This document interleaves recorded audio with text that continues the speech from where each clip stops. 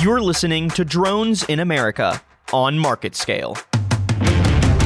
Your host, Grant Guillotte, leads the Unmanned Aircraft Systems practice team for the law firm of Adams & Reese. Every week, he will be chatting with leaders, influencers, and experts who are impacting the rapidly growing commercial drone industry in the United States to help us through the complex web of technology and policy. Greg, thank you so much for joining the program today. We're thrilled to have you on board. You're considered a leader and a visionary in this industry, so we're thrilled to have you, and we look forward to speaking with you. Oh, it's my pleasure to join you, Grant. Tell me a little bit about how you got your start in news gathering and journalism. Well, I came out of school at the beginning of the cable revolution, and was lucky enough to get a job at ESPN. ESPN and CNN got their start at about the same time, and I joined ESPN before the paint was dry on the very first building up there in Bristol, Connecticut. I stayed there for a couple of years, working in the Sports Center, kind of cutting my teeth on sports. Came down to Atlanta to work at CNN Sports, back in CNN Sports' heyday, where I learned the art and science of sports journalism. Worked in the sports arena for 15 years or so, and covering everything from Final Fours to Super Bowls, Masters, NASCAR, all kinds of various and fun assignments, and really had a great time doing it. 2001 come along, and the 9/11 attacks on our country kind of changed the mood here at CNN. We shuttered our sports product, and I was lucky enough to be given the opportunity to move on to the news side. And I became the director of editorial planning for CNN. And the editorial planning was both editorial and operational. So it was a nice mix of things. It was basically looking into the future and trying to provide our shows with the content, the reporters, the stories that were timely at that moment. So it was really a challenge, and really used a different side of my brain entirely than what I was used to. But during that time, I became that much more kind of interested in the technology solutions. And this was, timing is everything in life. It was about the time that smartphones were actually becoming smart, and cellular signals were powerful enough that we could do news gathering via bonded cellular backpacks and the like. There were so many different changes in the technology that enabled our people in the field. I became kind of a bridge between our engineering staff and our editorial staff, and my whole goal was to try to make their jobs in the field that much easier using the technological solutions. That led to, quite frankly, my boss is coming to me one day and saying, "Hey, you like this stuff? You like this technology? Take a look at drones, see where we can go with it." So when you started out dealing more with technology, did you ever in your wildest dreams imagine you'd be in the position you are today, running the aerial imaging and reporting unit for CNN and speaking on drone matters and becoming an expert on drone issues? Did that ever cross your mind when you first started using drones? No. When we first started using drones, the first thing on my mind was, how does this thing stay up in the air? I had really no background. I always had a fascination with aviation, and that helped, and an appreciation for aviation. And I think you have to if you're going to be successful in this area, because at the end of the day, you are in aviation. So I always, I grew up in a small town in Connecticut, Stratford, Connecticut. Stratford, Connecticut was famous for a couple of things aviation-wise. The Vought Corsair F4U World War II plane was built there. Sikorsky aircraft and all the helicopters were there. So I was kind of inundated at a young age with aviation history, but I didn't really have designs on it. It's funny how life takes you down certain paths, but I feel at this point that I said it earlier, timing is everything, and my timing was good.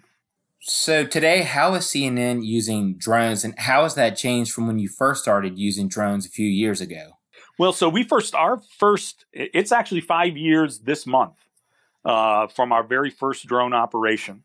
Our very first drone operation was in Selma, Alabama, and it was covering the 50th anniversary of the march, the Civil Rights March that turned into a civil rights issue. In that march over the bridge, over the Edmund Pettus Bridge over the Alabama River, there outside Selma. We saw right then the potential for drones to add context and understanding to our news product. But beyond that, it allowed us to be that much more creative in our storytelling, right? So to create cinematic imagery on a news budget, right? So, I can play using the drones that we have in our fleet today. I can create the same images that the big boys at the film studios are creating using pretty much the same technology. So, I mean, we are now able to create that cinematic imagery, which at the end of the day is production value for CNN. So not only is there a value to helping our viewers and users of CNN understand the news, get a context and a perspective on the news, but it also helps us to be that much more production savvy. And I will say this, while CNN is in our name, we work for the larger Warner Media company, and we are flying now for the sports products, for some of the productions companies that are creating content across all of Warner Media. We work alongside HBO on a lot of our projects, and so our remit is now beyond CNN. Greg, you mentioned CNN covering the Selma, Alabama event using drones. Another incident I heard about CNN covering that's of particular interest to me is CNN using drones to capture footage of the flooding in my home state, Louisiana. Can you tell me a little bit about that? Was that the Baton Rouge flooding that happened a couple of years ago, or was that in New Orleans? Oh, we've if you, as you know, being born and raised in Louisiana, you know that it floods regularly. We've been to Louisiana several times. So I don't recall which specific incident you might be talking about, but we've done any number of these kind of natural disaster stories where the drone really does add to the context and understanding that I mentioned before. It also adds to a couple other things that I hadn't mentioned, right? It adds to the emotion attached to a story, and I'll talk more about that in a second. And it also adds to our own team safety, right? So when we have to go into a situation, and you have to understand, news entities like CNN react to a lot of the same impetus as first responders, police and fire, and emergency management personnel.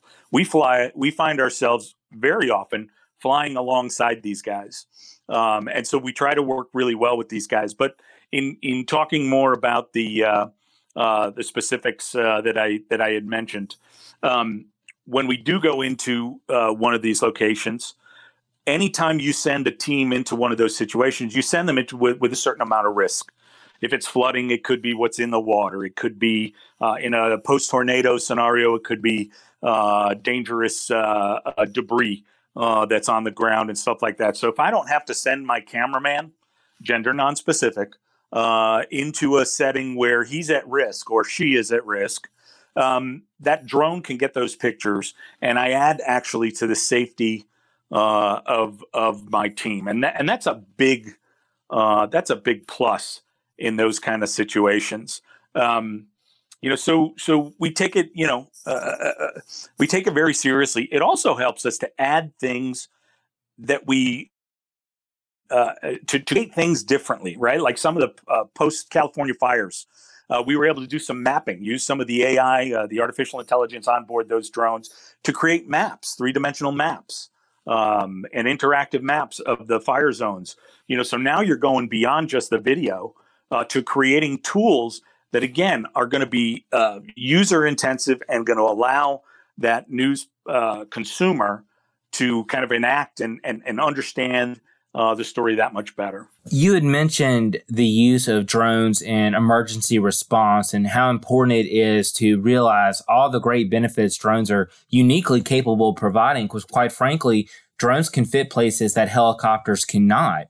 And we mentioned Louisiana a minute ago. I'm just thinking back to when Hurricane Katrina happened and helicopters were limited in their ability to locate individuals who were on their rooftops. You know, how it may have been different if we'd have had drones back then, which are far more accessible and versatile in their use. I noticed recently, or rather, I know you are an inaugural member of the advisory board of the Drone Responders Public Safety Alliance. It's an organization that's very important to me. I work with them, and I think they are one of the leading groups in helping the public to understand why we should not fear drones. Rather, we should embrace them because, quite frankly, drones save lives. Can you tell me a little bit about your involvement with drone responders? Sure. Happy to. I met Charles Werner at one of the events. I forget exactly which one. And we immediately hit it off. My father was a firefighter. I tell a funny story. My dad, when I was, knee high, would teach me about, how to fight fires. And the first thing he taught me about fighting fires was not that you put water on the fire, which, I said, Dad, I think you're doing it wrong. But it was actually to do a 360-degree assessment. It was to know what you were dealing with. It was situational awareness. And the drone provides that in spades to firefighters. That awareness, that situational awareness, that ability beyond the awareness on scene to transmit pictures to a chief or some other interested parties, command and control, that might be away from the fire is extremely valuable. Listen, I said it before, we respond to the same impetus as these guys. We have to work well with them. That was part of our IPP involvement. The Integrated Pilot Program, was working with law enforcement because there was this realization that news media and first responders are going to have to share the space and have to know how to do it safely, moving forward. You mentioned the Integration Pilot Program, which there were a few of those set up across the country. Which groups were you involved with in working on that program? So we're involved in two actively, Choctaw Nation and North Dakota. North Dakota, we flew a mission alongside of the county sheriff's office at a football tailgate. North Dakota State University is number one. I think they won the championship again this past year. And so they put a lot of fannies in the Fargo Dome up there. And we were able to use our drone to capture news images of the crowd before, tailgating before a game, while the county sheriff's office was able to use their drones to simply keep an eye on and to monitor for safety and for incidents and things like that. And we were able to show that we were able to coordinate the aircraft. We were able to coordinate the airspace. We were able to coordinate the pilots. We also did this right at the end of the runway at Hector International, which is the airport there in Fargo. So we were in what otherwise would have been a zero altitude grid, but we were able to work with the tower as well, so that we were able to show that the drone could be safely used over people in a situation or in a setting that both the media and law enforcement first responders would benefit from the intelligence that the drone would provide. You'd mentioned drones flying over people, and of course, that's one of the restrictions set forth in Part 107 for which you currently need a waiver in order to be able to do. Tell me about your involvement and CNN's involvement in trying to get those restrictions eased and enable drones to fly over people without having the necessity to obtain the Part 107 waiver. Well, so I'll talk about a couple of things here. First off, there is risk involved.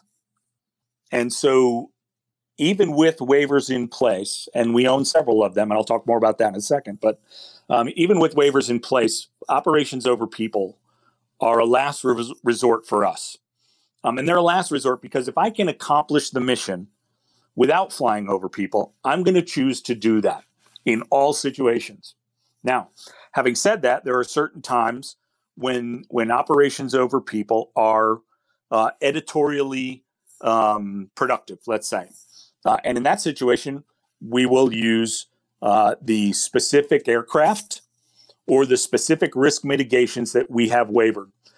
Listen, I'm very proud to say that we own waiver 107W-2016-00001, the very first waiver that was given for operations over people. Now, we haven't used it. We learned from it. The second waiver that we got, that we received from the FAA in 2017 was for a very specific craft that was designed and built to be inherently safe for operations over people, fully enclosed props, risk mitigation in a situation where you'd have emergency action, where the drone is actually held together by magnets, and any kind of a severe situation would split apart, right? Would break apart rather than sending that full weight, that full energy into, say, someone on the ground or something like that. All that was done. It created actually a waiver application that was 3 times the weight. The application was 3 times the weight of the drone itself, but it was successful. How heavy was the application? It was 381 pages and it was 3.7 pounds. That sounds like the remote ID in PRM. Yeah, really, exactly. But yeah, listen, I mean, we killed some trees, but we made some advances. The last waiver that we have for operations over people was achieved through the IPP and was done with a parachute, essentially a mitigation, to that we were able to add to our DJI Phantoms and our DJI Mavics that allowed for the safe descent of a vehicle in an emergency situation. Now let's transition to remote ID, which I mentioned a second ago. Once we have remote ID, what are we looking at in terms of the necessity of these Part 107 waivers? Do you envision there will still be some instances where 107 waivers will definitely be needed, or are we looking at unbridled advanced operations? Why don't you explain that? I think remote ID is another block in the wall, right? So, another brick in the wall. It's not the be all and end all in my estimation.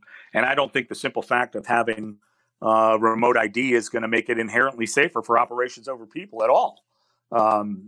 So don't get me wrong. I am fully aware and fully supportive of the requirement for remote identification. Again, we see it every day. We flew just over a year ago here in Atlanta at the Super Bowl. And we had to kind of come up with an ad hoc remote identification so that law enforcement agencies could separate us from the careless, clueless, and potentially criminal users of drones in the airspace, right? So, I mean, I think when you start talking about remote identification, you have to go to that next level. What's the next brick in the wall? Is it unmanned traffic management? Is it secure command and control? I'm a big proponent of the acknowledgement of a professional class of drone pilots, commercial drone pilots, that is reached a different level than Tom, Dick, and Harry, who went to Fry's on a Friday night and bought a drone. You see this in order for those commercial operations to continue to grow and to reach the levels of good that they can do. We have to have what I think a recognition of this professional class of pilots. When you talk to the FAA, they talk a lot about the aircraft, the airspace, and the airmen. Again, gender non-specific.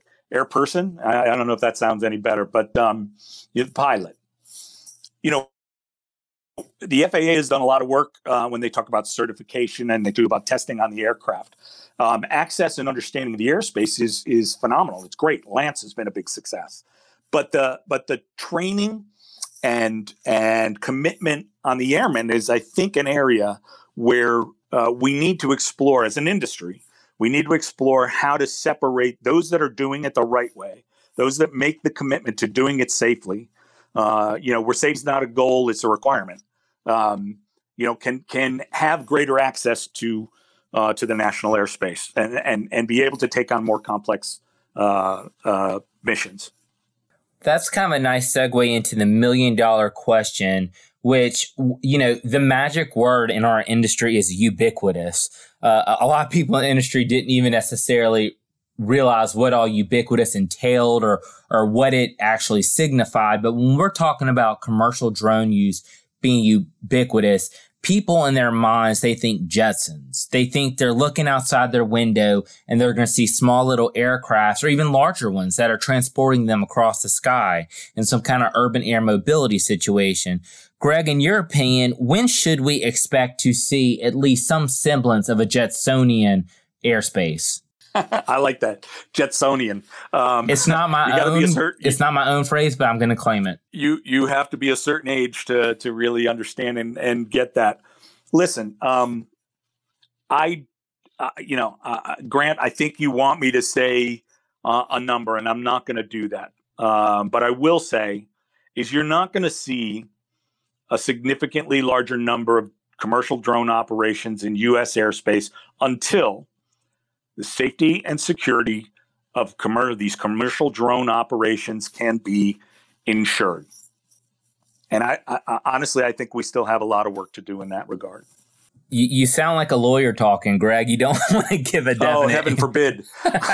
No, I'm just joking with you. And honestly, I think it's interesting because several people in our industry, you have some companies that were saying we were going to have air taxis 5 years ago, or at the minimum 2 years ago. Obviously, that still's not happening. And then you also have other companies that are saying, oh, we're still 30 years off. So, my gut based on everything I've seen, I don't think, of course, like you said, you can't put an exact number on it, but I don't think we're too terribly far away from seeing some significant advancements. I think at that, I think we're in agreement there. I think, when you start really talking about urban air mobility and you talk about, people putting fannies in these machines, I really think you have to, you have to address the certification of the aircraft. You have to address the command and control, security, and reliability. Of the wireless command and control of these type of situations, but you get into the whole notion that not all of these events are created equal, and as such, they shouldn't be treated as equal. I understand the fascination, by the modelers, the hobbyists, to use these things for whatever it is they want to use them for. They do have access to the airspace, but they need to understand the rules and regulations that they must adhere to. Anybody who's flying in the national airspace has to come to the realization you're in aviation. Like it or not, admit it or not, you're in aviation. You're playing in the FAA sandbox. You need to play by whatever rules we're governed by. I probably sound like a regulator there. Well, that's okay. There are worse things to sound like. So, we're almost out of time. A couple more quick questions for you. Will drones replace helicopters in news gathering? I don't think so. And early on in this experiment, I got that question a lot. It was a little more specific. It was usually a news director who would call and ask, "Can I fire the helicopter pilot?" And I would say, "No, I don't think so." Look. There are things that a helicopter can do that a drone can't do. And there are things that a drone can do that a helicopter can't do, right? If I need to transport my news team from point A to point B and I'm in a competitive market, that drone ain't going to help you. That helicopter will. That said, one of the biggest things that I try to teach our pilots is the difference between the helicopter and the drone. Right? A helicopter at 1,500 feet can help you get that wide area shot. But I keep telling our guys, don't recreate the helicopter shot. Right? The helicopter at 1,500 feet is very different than the drone at 50 feet. right? A drone at 50 feet is much more intimate, much more personal, much more emotional in whatever the situation is.